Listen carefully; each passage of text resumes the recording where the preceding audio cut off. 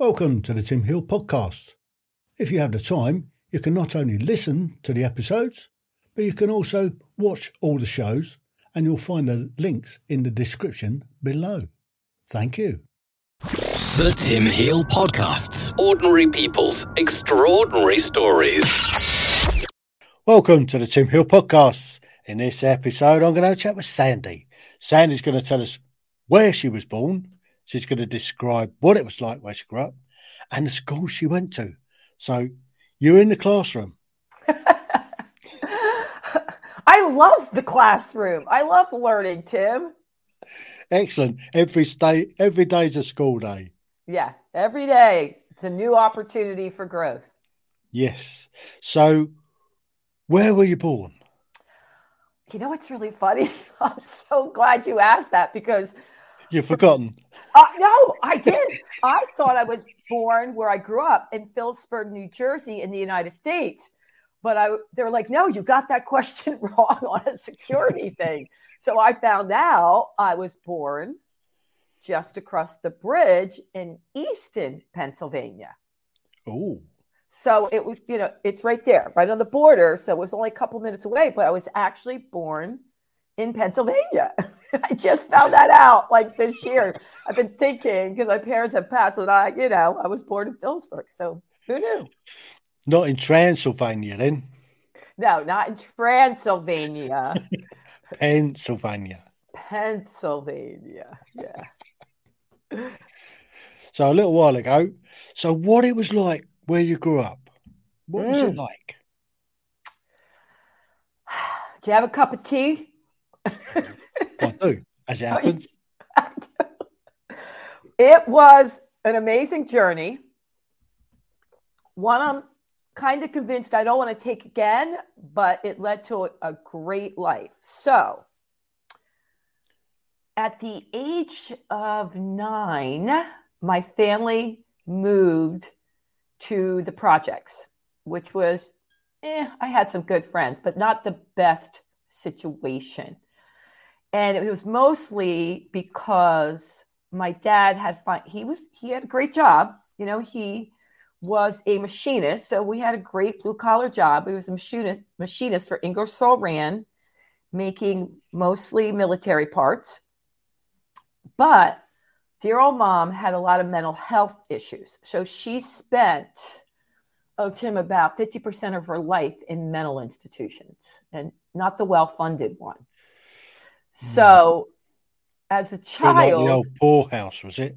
Yeah, it was like, it was exactly what you would think about these insane asylums. Like they overdrugged the people because they didn't know what to do with them. And also it was years and years ago, we're talking about, the early 60s. So they've come a long way with treatments. I mean, I'm sure they still do shock treatments, but back then, they didn't know what to do with the people. So they were over-medicated and too many shock treatments. So as a child, that left for a challenging situation. But for some reason, Tim, I was very, very blessed in that I had this innate feeling that something bigger than me was watching over me and that I had 5 angels guiding me. I thought that since I was a kid. Like whenever people would be concerned for me, I would say, don't you worry about me. I'm good. I got these 5 angels. It's not a lot of angels, but they're 5 and they laugh a lot and they got my back. So I'm going to be good. And it really did guide me a lot, like knowing that something out there bigger than me, was guiding me to where I'm supposed to go. And that I never felt like I was alone. Like I always felt that I had this unconditional love for me. Why I thought that as a kid, I don't know, but I just really felt that. And then. Can I just ask a little question there? Yeah. You said about your dad worked for Ingersoll Rand. Yeah. Was that making padlocks by chance? Was he in a padlock place? No, they made some fantastic padlocks. Yeah, no, he was making pipes, a lot of pipes. That's all I remember. Yeah. What else? pipes or No, like for the military. Like, I don't know. He said he was making parts for the military, and they were pipes, like big pipes. Ooh, Yeah. interesting. Yeah. Like a Because they machine. Ingersoll Rand, I mean, the army buy their Yeah. padlocks because they're big, heavy padlocks that are very difficult to crack. I bet you they made him there. It just wasn't his division because Ingersoll Yeah. Rand was booming back then. Mm. Yeah. Anyway, moving on then. Moving on. Yeah, so Go so ahead. the age of 9, you're growing up in Pennsylvania, and No, you've and got New Jersey. I'm growing up in Phillipsburg, New Jersey. Yeah. don't go to New Jersey. Yeah, New Is that the place? Jersey. Don't go to New Jersey. Yeah. I do still have, I don't know. I think I have more of a Philadelphia accent now because now I live in the suburbs of Philadelphia. That's where I live now.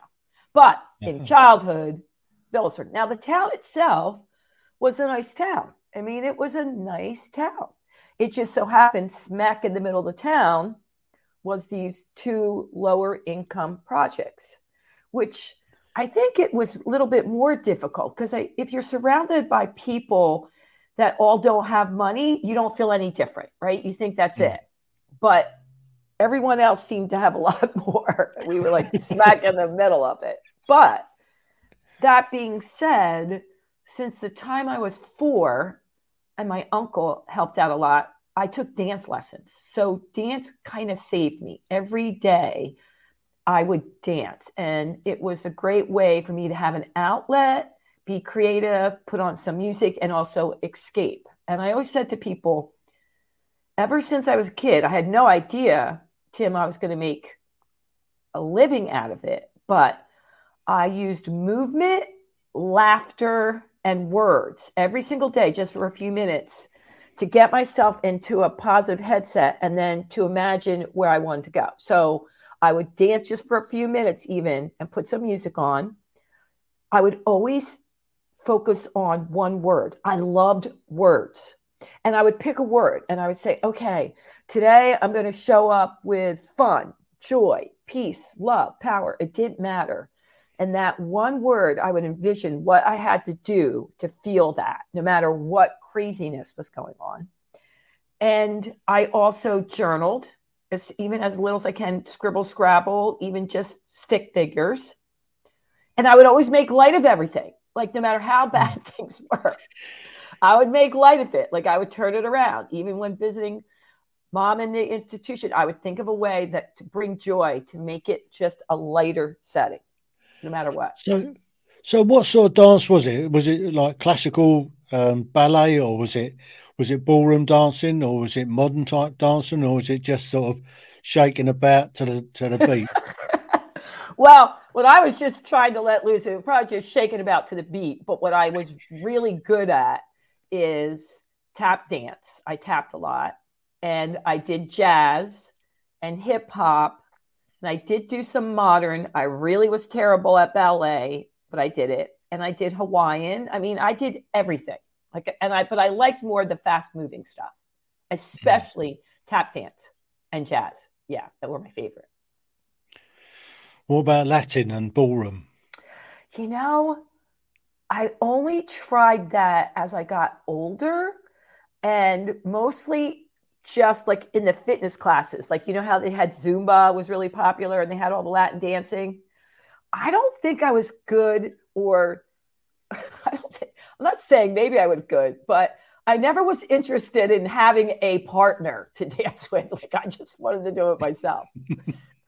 I don't know. I probably wanted to lead too much. Who knows? Well, some ladies do have that problem, don't they?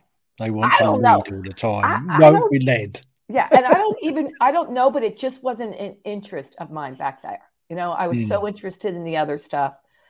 But that being said, I could see me doing that now, like taking it up now, you know? Never too late. Never too late. Yeah. You do know what they say, don't you? That you can lead a horse to water, but a pencil has to be led. No, I didn't. I have not heard that, Tim, but that is one I could tell in my school systems for sure. The kids will like that one. Looking at your schools then, what was your elementary school like? Unfortunately, because of so many tough things, I blocked out a lot. Like there's a lot I can't remember. I do think up until the time I was like 9 that I lived in Alpha, New Jersey. I think the school I went to and the kids, like I had some nice friends. Like the school system was, good, and I had some nice friends.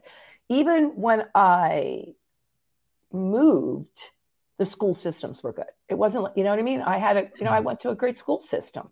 But as far as like, if we're going back to elementary school, besides getting stitches in my knee for riding double on a bike, I don't remember that. That's all I remember. This girl convinced me to ride her on my bike, and I kept saying no, no, no. And then she fell on me, and I got 16 stitches in my knee. That's my memory. I don't remember that much more, except for dancing. Like I remember performing as a little kid but as far as the school, I don't have that. Like I know some people go, I remember my kindergarten first grade teacher. I'm lucky I remember that's where I went to school. That's it. But it was, it's not like it wasn't a good school system. So what about moving on then from elementary up to your junior high or middle school? Yeah, it's the same thing. Like I remember having some close friends. That was good. But I don't have that many memories of that. I just remember 1 or 2 friends that I would hang out with. And I don't have that much more until high school. I remember more about high school. Okay, then let's look at high school. Did you take theatre classes and dance? Yeah, that's the thing. Was that kind of what you're majoring in? Yeah. So even like the thing I do now, you're making me think about this. In middle school, I was always involved in the theater shows and 4-H. So I got involved in every single club you could imagine. And I performed. Oh, you made me just think of something. In middle school, I was a cheerleader. Look, you just made me remember something. Woohoo! There you go. You must have had the football team then. Yeah, so I remember being a cheerleader all through middle school and being really good at that. And then I remember in high school, I switched over to not the cheerleading, but to the theater department. But it was still dance, just in a different way, and performing in all the theater shows. And then I also on the cheerleader team then. Yeah. Were you the one that they throw up in the air? I was the one doing cartwheels. The backflips and the cartwheels. Not the ones they threw up, but I was the one doing all the little tricks. Yeah. Anything to stand out, Tim. I was like, yay! And you had the big pom-poms as well, I guess. Yeah.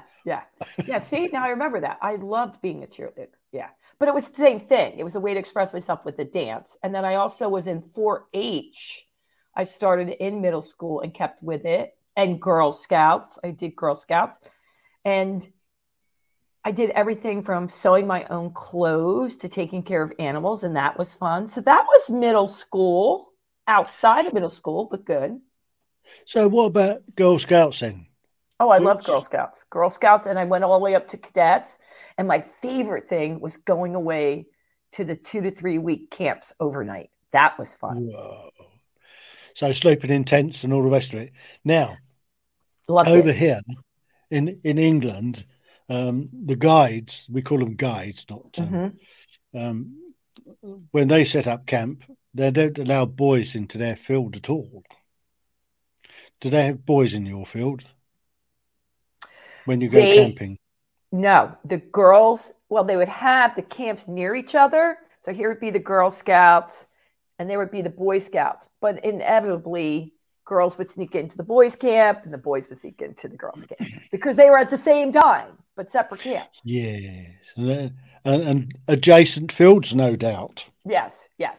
And they'd always get in trouble, but, innocent, fun little things. Nothing major.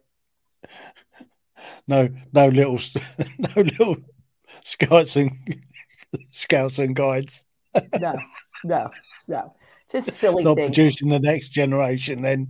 Yeah. Not quite that bad. No, stealing their snacks and chocolates and stuff like that. Like, or putting it in their room so the bear would go in their cabin. That may not have been good. Maybe that was bad. That would have been bad. Yeah, that probably was not a good thing. Now that I think of it. Yeah. You get a big grizzly bear come through your tent. Yeah, that was not nice of us. Yeah, that was probably not a good thing we did. Yeah. That is getting into trouble. Yeah. So, moving on then. Your junior high school. What can you remember of that? So you went into the theatre group. The way it went for us, Tim. It went from elementary, middle school, and then it went right to high school. So so there was no. It was just elementary, middle, and high school. And in high school, I was really fortunate in that I had a group of kids that were very popular that went to my church, my Methodist church Sunday school. And they were from all walks of life. And there was a lot of guys that were from the football team. Like, I think even one of the guys was the captain of the football team. And so in high school, if any kids would make fun of me for the way I was dressed or whatever, these guys had my back. And so that was really, like you weren't going to mess with me. So that was really great. And I do remember somebody making fun of whatever clothes, because, maybe I wasn't well dressed, whatever. And like him lifting them up against the locker room and going, "Don't ever mess with her." And I was like, I thought that was the coolest thing. And then no one ever messed with me. So that was good. Yay, church. Is that possibly because you made your own clothes and you had your own designs that you worked to, trying to set a new trend? I'm sure it's because I was wearing some of the old clothes I wore, or I could have been wearing my brother's clothes, you know what I mean? Which now would be no big deal, but maybe I was wearing more of a flannel shirt or something like that a guy would wear, just whatever, who knows? Kids, they can be a little difficult at times. These guys in the football team, they was helping out the angels that are looking after you as well. Yes, that's right. Exactly right. And then there was even girls. I mean, they were just really nice. Like I had my group from that separate community outside of school, and it was so nice to have them, and it's great when you have people looking out for you like that, that are popular, especially when they're popular. Yeah, because no one's going to mess with them. That's it. So you were never last to be picked for the team then? Well, I was never asked to be picked for the team. You mean the football team? Well, no. I mean, for any team. I mean, you were never one of the last to get picked. You was one of the first to get picked. The last. Oh, now I got. No. I would be last to get picked, except for dodgeball, because I was really protective and not wanting to get injured. My dance instructor didn't want me to do a lot of outside sports, so I wouldn't get injured for my dance. So there's a lot of things I kind of steered away from, unless it was a school requirement, so that I could stay strong for dance. Yeah. So the dance then in the high school, it was fun. And the theatre group, did you put on plays or musicals or? Oh yeah. Yeah, all types of musicals. All the standard ones, like, Beatlemania, like all the same ones that everyone around the world does.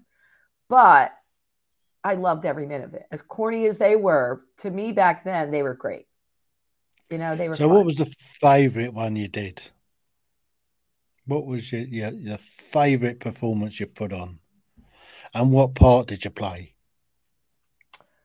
I think I might have been Music Man. And there was a lot of dancing. So I got to dance and sing. So it was great. And I remember people who had never seen me dance, who just knew, I was walking home across the railroad tracks. I remember going home to the projects, and they're like, "Oh my God, we had no idea that you were that good." And I remember thinking, okay, this is a good thing. That's a good thing. And that was really good for school too, because now I had my thing. You know, once they saw me, I had my thing. So that was kind of fun. So what was the worst thing you did? What was the worst play you was in? What one didn't like? Ooh. I can't think of that. There must have been one that you didn't really like, that you was forced well, to do. I think it was, no, I wasn't forced. I think it was a great play, but it wasn't my favorite, which was the Beatlemania one. And that's only because there wasn't a lot of dancing in it. So it really was just because I didn't get to dance a lot. You know what I mean? Like otherwise, and I was in chorus, so I was in it, but because I did sing, but I liked the dancing more. So it wasn't like it wasn't a good play. There just wasn't. It was mostly singing. So not my favorite.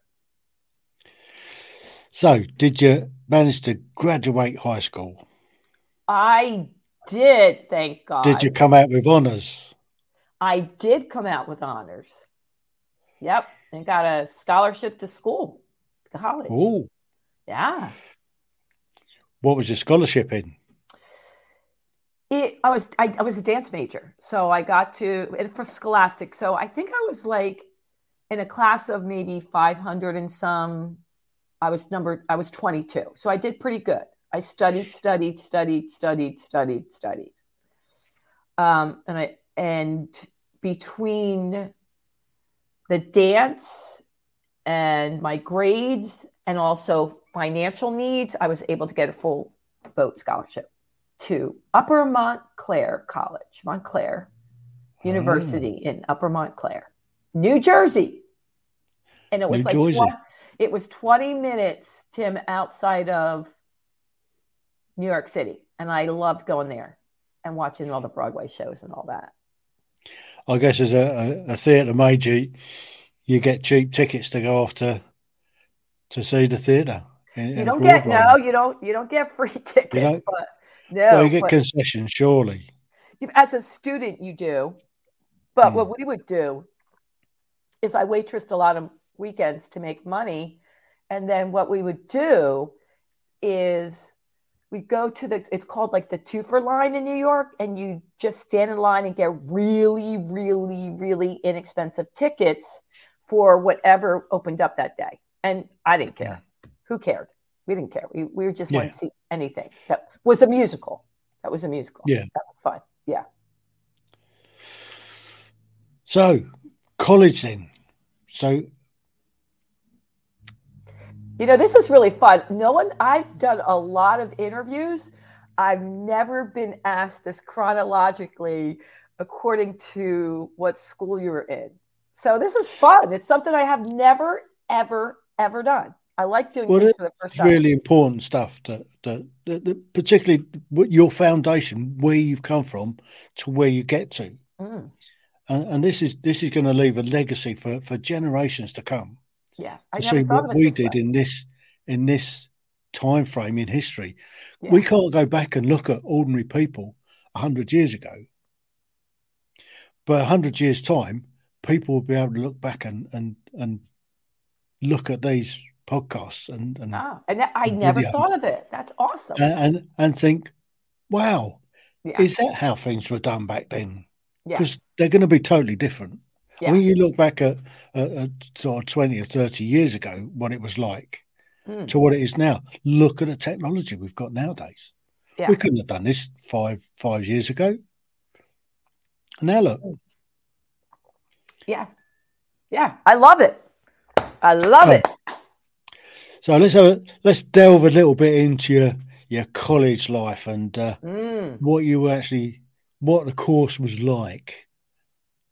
What they put on, what they were teaching at the time. Yeah. Well, I really loved college, especially imagine for the first time, people don't know where I came from. They don't know my parents. No one's thinking, oh, there's the kid from the projects. Her mom is the, loony one or anything else. I got a fresh start. So this was like, woo-hoo. I'm just like every other kid, And the first semester was a little difficult for me because I was so concerned growing up in the projects to be, they used to call me Miss Goody Two Shoes because I didn't want to be like everyone else. So I was the extreme. I wouldn't do drugs. I didn't drink anything. I wouldn't swear. I didn't want them to say, oh, you know what I mean? Like she's from. So I studied, and I really was the extreme opposite just to prove people wrong. And then I got to, it's not like I was a big drinker, but the first semester was rough for me because I was like, oh, I'm going out. I can be like normal kids. I can go to parties, whatever. So my grades weren't great. But then after that semester, I got together and figured out, okay, there's a balance. And it was fun. You know, I met a lot of great kids and I got to do dance. But the thing that I found out is I really wanted to perform on Broadway. And my gift for dance was, like I told you, tap and jazz, but I wasn't great at high kicks and being able to do all these spins because I didn't have a turnout. My hips, I have hip dysplasia, it's called, where hips are tilted really far in. So I couldn't do a lot of the things where you kicked out to the side. And for Broadway at the time, you had to be able to do that. It wasn't just like, okay, you're going for tap, you're going for jazz, you're going for hip hop. So I realized no matter how much I practiced it, how much hours and hours, I wasn't going to be as good as some of these kids. Like I just wasn't built like that. So after 3 years, I decided to take a year off, which was great. I was going to take what they called now a gap year. So I took a year off. I worked, and then I ended up back in Pennsylvania at Westchester, PA, Westchester College, and their dance department was in their health and phys ed department. So that was great for me because I loved the study of the human body, and at the time there was a lot more being done on how the brain and body work and function together. So I got to take courses like that in addition to my dance, because it was like a dance concentration in the health and phys ed department. So I did lose my scholarship because I took a year off, but I did get some funding, some student loans, and I worked my way through, and I was glad I did. And I graduated from college at Westchester instead. So a little bit of a journey. And did you come out of that with honors? I did not come out of that although I did end up getting into Temple to get my master's degree, which that was a story. But I did not come out because I'm not going to make excuses, but I worked a lot. So, I mean, there were times I was working 3 jobs and going to school. So there were some semesters I did really well in, and then some semesters I was just keeping above water. So I wouldn't say I came out that high, but I did get a lot out of it. So what was your first job when you left college? My first job was awesome because it was starting from the internship at college at a fitness center that taught aerobic classes. So now we're in the 80s, and back then, they had these group fitness classes that didn't really have a lot of dance in it. It was very much sports oriented. And so I got to come in and teach them how to put more dance moves inside some of the aerobic classes. And they taught me how to do more sports moves inside the aerobic classes. So from that internship of teaching those classes, I ended up getting a job managing a fitness studio, a small fitness studio. So that was my first job, managing an all-women's fitness studio. Yeah. So how long did that last? Probably. Yeah, go ahead. And did you make it evolve from yes. just being? Yeah. So that only lasted a year because then somebody who had seen me said, hey, you would be really great at this corporate sales for this new huge health club that's opening up. You could teach classes and do corporate sales. And I think you would be really great at that because they saw me and how I ran and managed. Because when you manage a fitness center, you not only teach classes and hire people, but you're also doing constant sales. So then I made the switch over, and which was great experience. And I was in corporate sales for this massive, massive health club and tennis center. And while I did that, I also taught classes there and managed their pro shop. So that was my next job. Oh, the pro shop. What's that all about? Where, you would buy tennis rackets, tennis balls, fitness clothes, sneakers. It's called the pro shop. And they had a lot of. Gotcha. Yeah. And they had a lot of. So was this like David Lloyd? Who's David Lloyd? I don't even know David Lloyd. He's big over here in tennis. He has a big tennis centre and sports. Oh. It's a bit of a chain around the UK. Okay. I guess he was some sort of tennis player at some stage in his life. Yeah. This was a little different. This was not, I do know places like that over here. This was more just tennis pros teaching tennis classes. Nobody that I knew, that was big time. But they also had a huge workout center, a huge fitness center, a pool for aquatics, for rehab, and big aerobic studios to teach aerobic classes.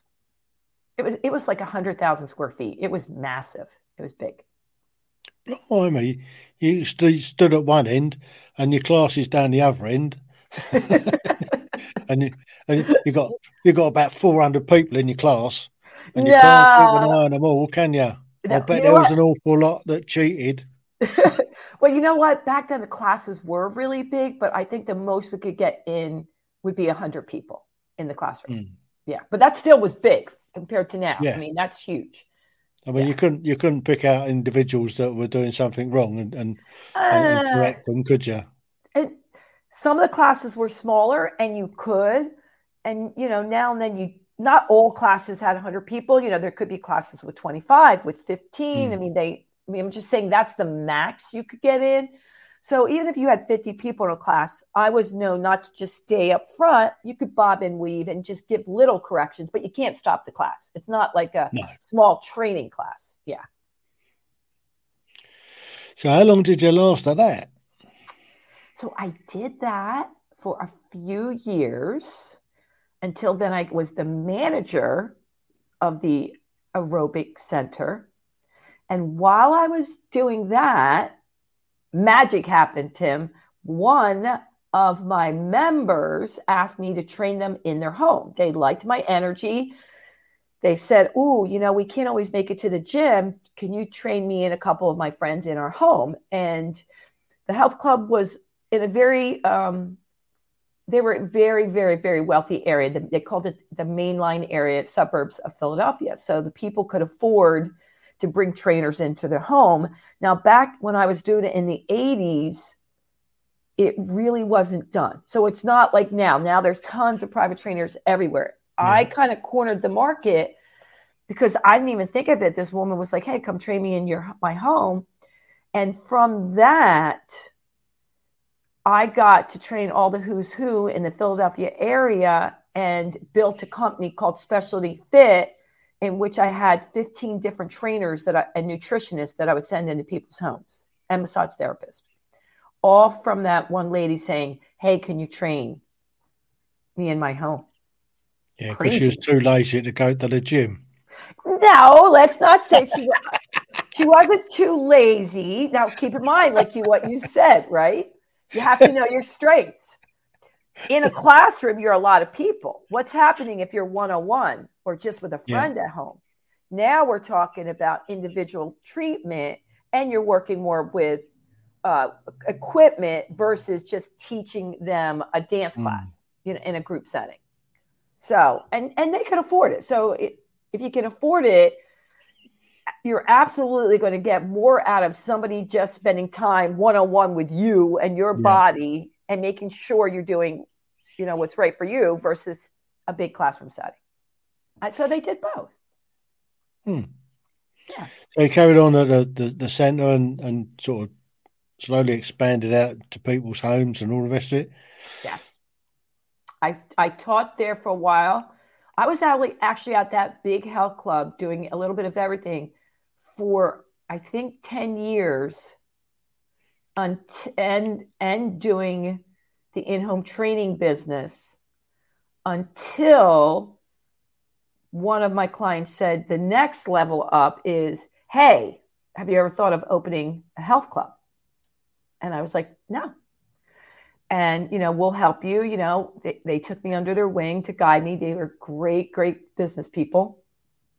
And so that was the next evolution of going from there to having my in-home training business to a 3-year process of opening my first health club. Ah. Yeah. So what was the difference between your health club and the big centre? Well, the difference was, here they are, 100,000 square feet with racquetball, I forgot to mention, and tennis, and, it servicing thousands and thousands of people. And I ended up opening a studio that was 15,000 square feet with, 3 different small studios, and mostly highlighting one-on-one trainers. So it was just a different vibe. And back then, there weren't that many centers like that. So we had really great one-on-one training. You could come in and just work out at the gym. It's not like you just could come in and work out on your own, but a lot of people hired our private trainers in addition to having really amazing fitness classes. That's the difference. And was it just for women, or no, men and women? Men and women. So you got all the gym queens down there with all the muscles and all the rest of it. Men and women. It was all men. It was pretty mixed. It was pretty equal. I'd say it was 50-50 men to women. And did you always see the same clientele coming through, or did you get new people through, or I mean, how long did somebody come in for a course? Or we're very fortunate. We didn't have that much attrition, but just like every health and fitness center, there are people that join and end up, quitting and don't staying with it. So you're always thinking every single month, how many new members can you get? How many? Because you're going to have attrition. You're going to have people drop off. I mean, it's just the nature of the business. But I'm going to make a guess here. I'm guessing that January and February were your busiest months of the year. Yeah, they were. Absolutely. Absolutely. Just like everybody else. Sort of scratching your head thinking, how do we get them back in? I mean, absolutely. New Year's resolutions are huge. You bring in a huge, huge, huge crowd. But like I said, we were very fortunate at our gyms that we did see a lot of the same people. They stayed with us for years and years and years, which was really nice to have those familiar faces besides new people. Yeah. And I suppose you get another little influx around about sort of maybe about May time, isn't it? May, June time where people are getting ready for the summer. We've got to look at the beach. Yeah, I mean, maybe April because they know they need a little time, but it was pretty steady. You do drop down in the months of June, July, and August just because people can do more things outside here. So when the summer months, I'm not saying they're not working out. They just need, they're vacationing more and they're more outside. So you will see a drop June, July, and August, and then everyone's back in September. Yeah. When everybody's back at school. Yeah, absolutely.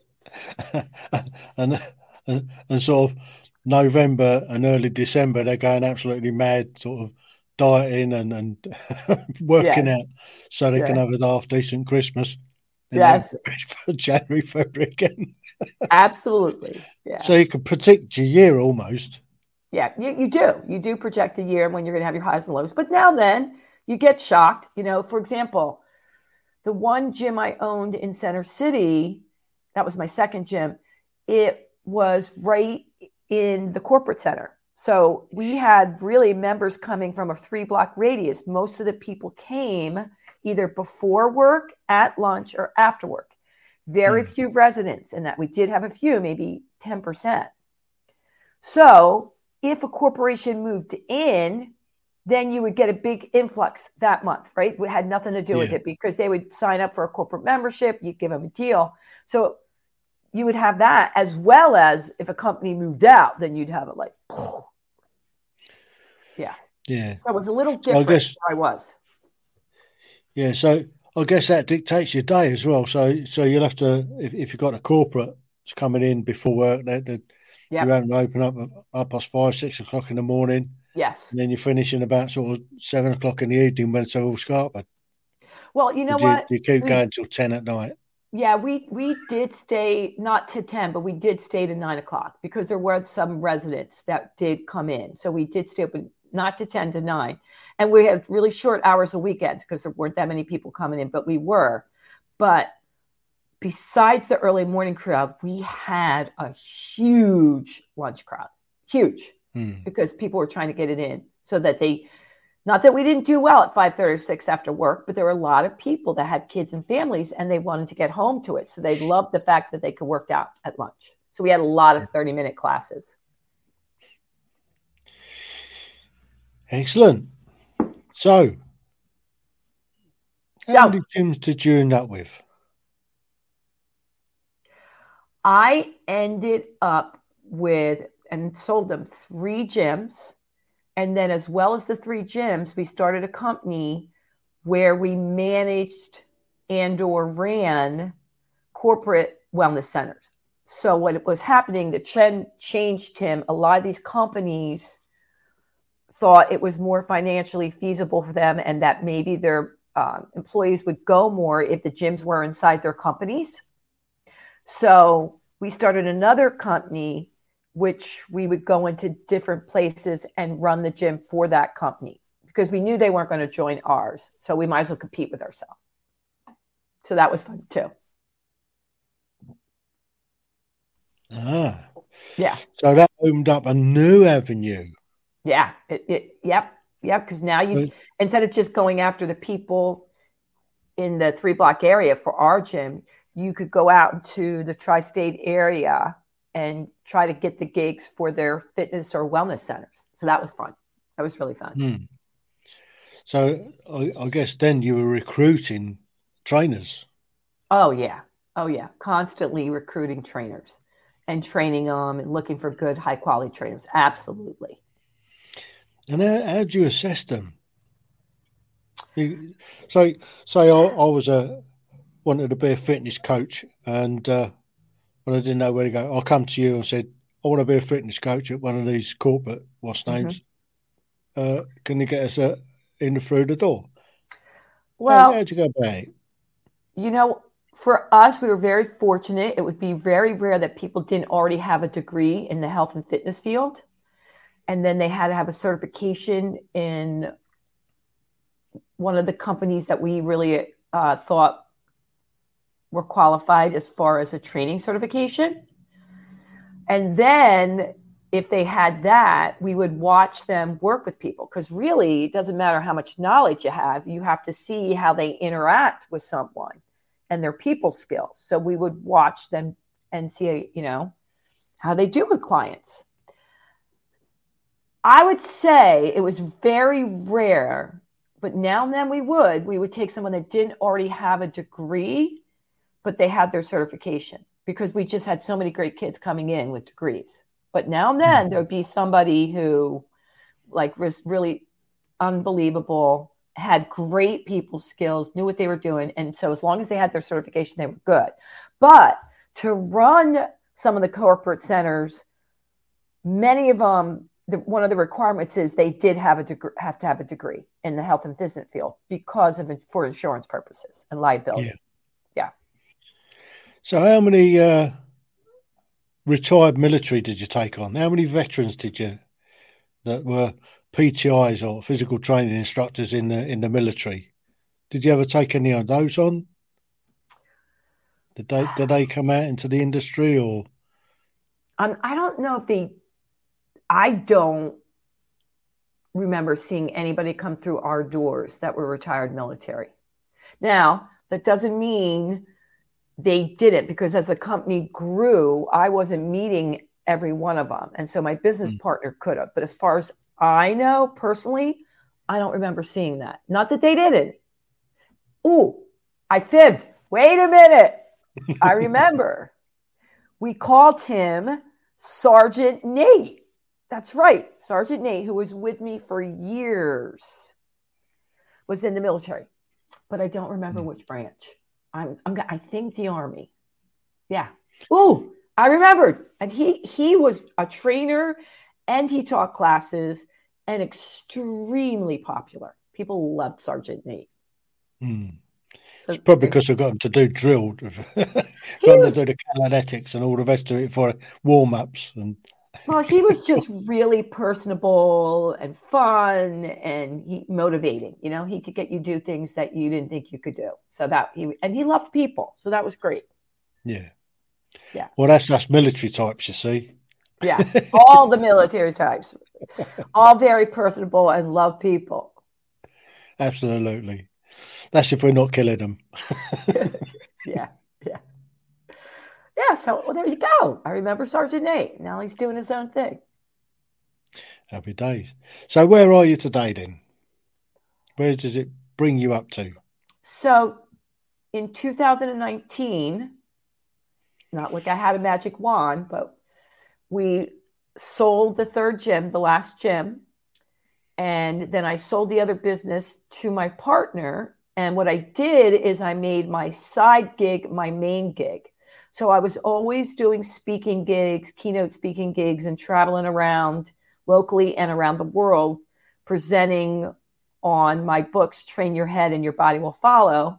So I made that my main gig and wrote a couple other books on the same thing with journaling and mindset. And also my podcasting, I've been doing this for 10 years, my own podcast. So I continued doing that. So I just took what I was doing as my side hustle and made it my main hustle. So that's what I do. I teach workshops. And I guess you got out of it at the right sort of time then. If you got out of it in 2019. That's what I was saying. I didn't have any. 2020 Yeah, I'm sure in a corporate setting that was not, I don't know how they fared. Yeah, that would not be good.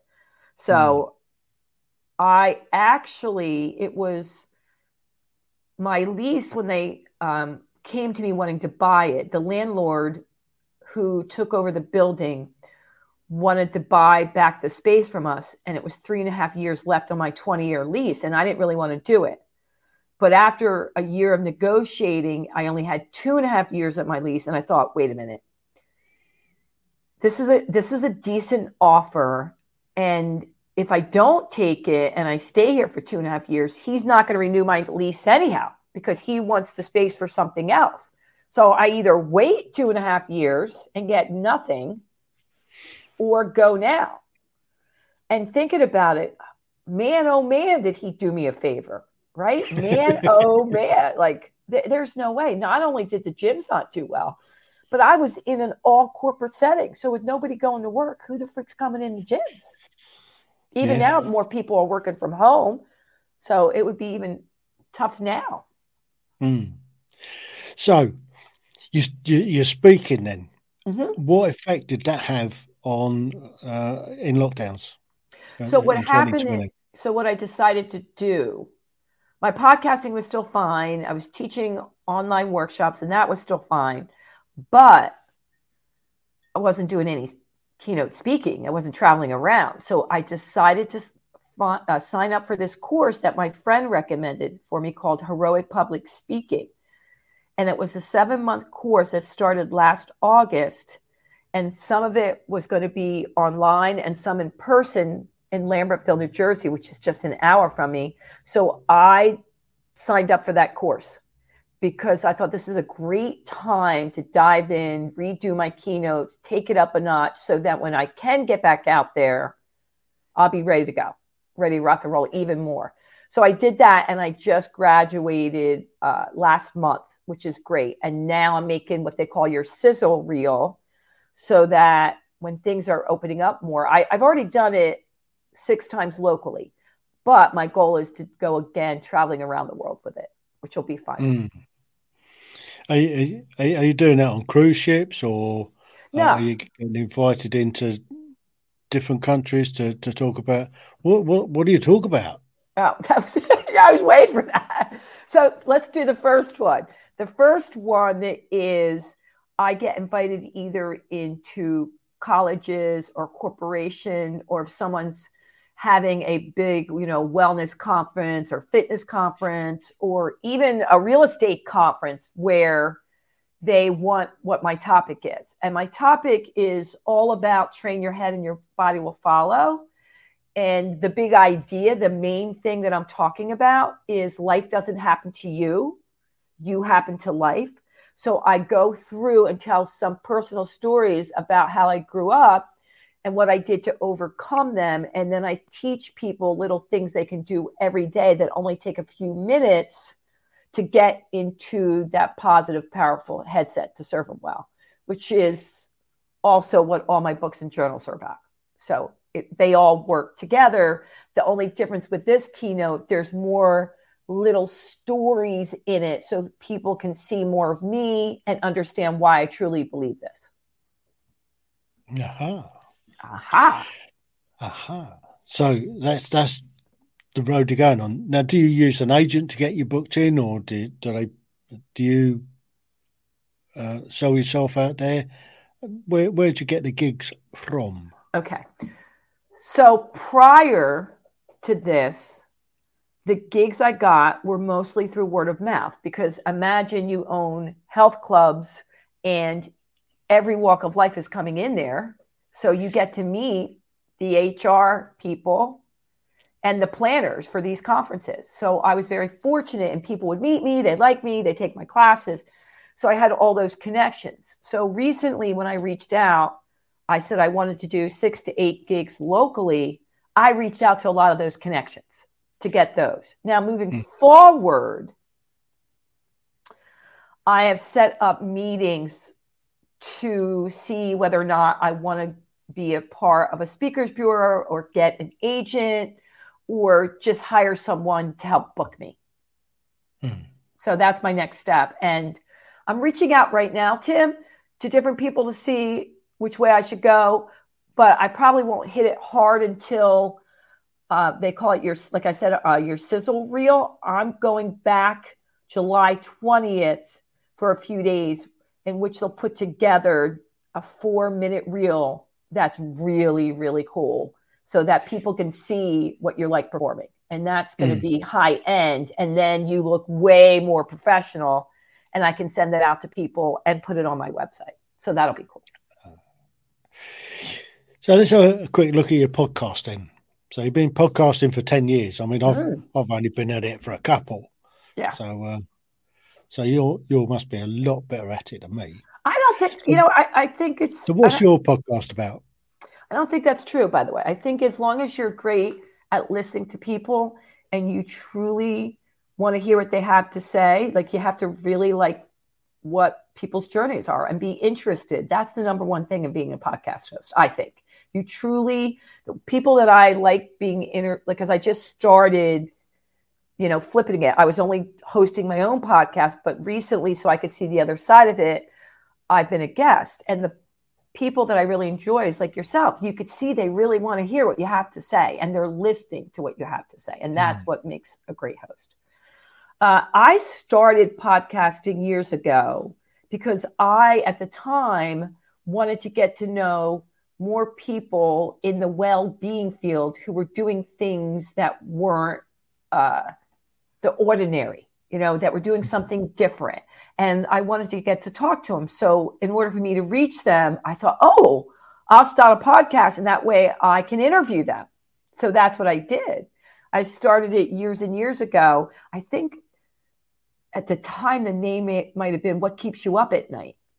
But it was really just to get to know these people and their journeys and how they're solving anything in the world to make it a better place and making a positive, powerful difference, but mostly from the well-being setting. As the years went on, I changed the name to Let's Keep It Real. And it's really highlighting men and women from around the world, anybody that's making a positive, powerful difference. So I tell a little bit about their journey, how they came to where they are, and then we make sure we weave in 3 to 5 tips for the audience, like takeaways on that specific subject. And it is all over the place. And so that's been really exciting. Uh-huh. You know how they say that in German? No. Alles über the Platz. All over the place. I was like, Alles über the Platz. Alles über the Platz. All over the place. All over the place. Yeah. Yeah. So it's been really fun. I started over COVID a couple years ago, a live show that's on Instagram that is just for women. And that's called, Hey, I Got Something to Say. And I go on every Thursday, 3 p.m. Eastern Standard Time, live for 30 minutes with a woman from around the world, that one thing she wants to get out and say. But I also record it and then put it on other platforms. So that's been fun too. Yeah, I like it. Well, I do a Thursday live stream from 7 until 9 British summertime, or Greenwich Mean Time in the wintertime. So, and that's for 2 hours, and we just have some fun. Yeah. Sometimes we'll do a special. I've done a mental health special, I've done crime special, bits and pieces like that. Yeah. Most of the time we have an open forum and we have people banging questions to the panel and stuff like that. We get some people in and we just have some fun. Yeah. It's all about having fun on a Thursday. I think it's all about having fun every day, as much as you can have fun. Absolutely. Learn so about we've got one life, live it to the full. Yeah. Live every day as though it's your last. One day it will be. I never thought of it that way, too. Well, One Sandy, way of looking at it. I've enjoyed this chat. I have too. It was really nice. It was good. And I was like, good to have some memories I haven't thought about. Like you said, like things will come up. You didn't even remember. Absolutely. The Tim Heal Podcasts. Ordinary people's extraordinary stories.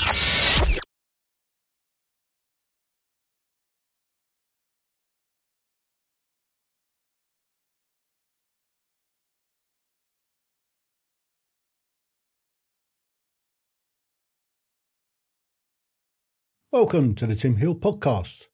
If you have the time, you can not only listen to the episodes, but you can also watch all the shows, and you'll find the links in the description below. Thank you.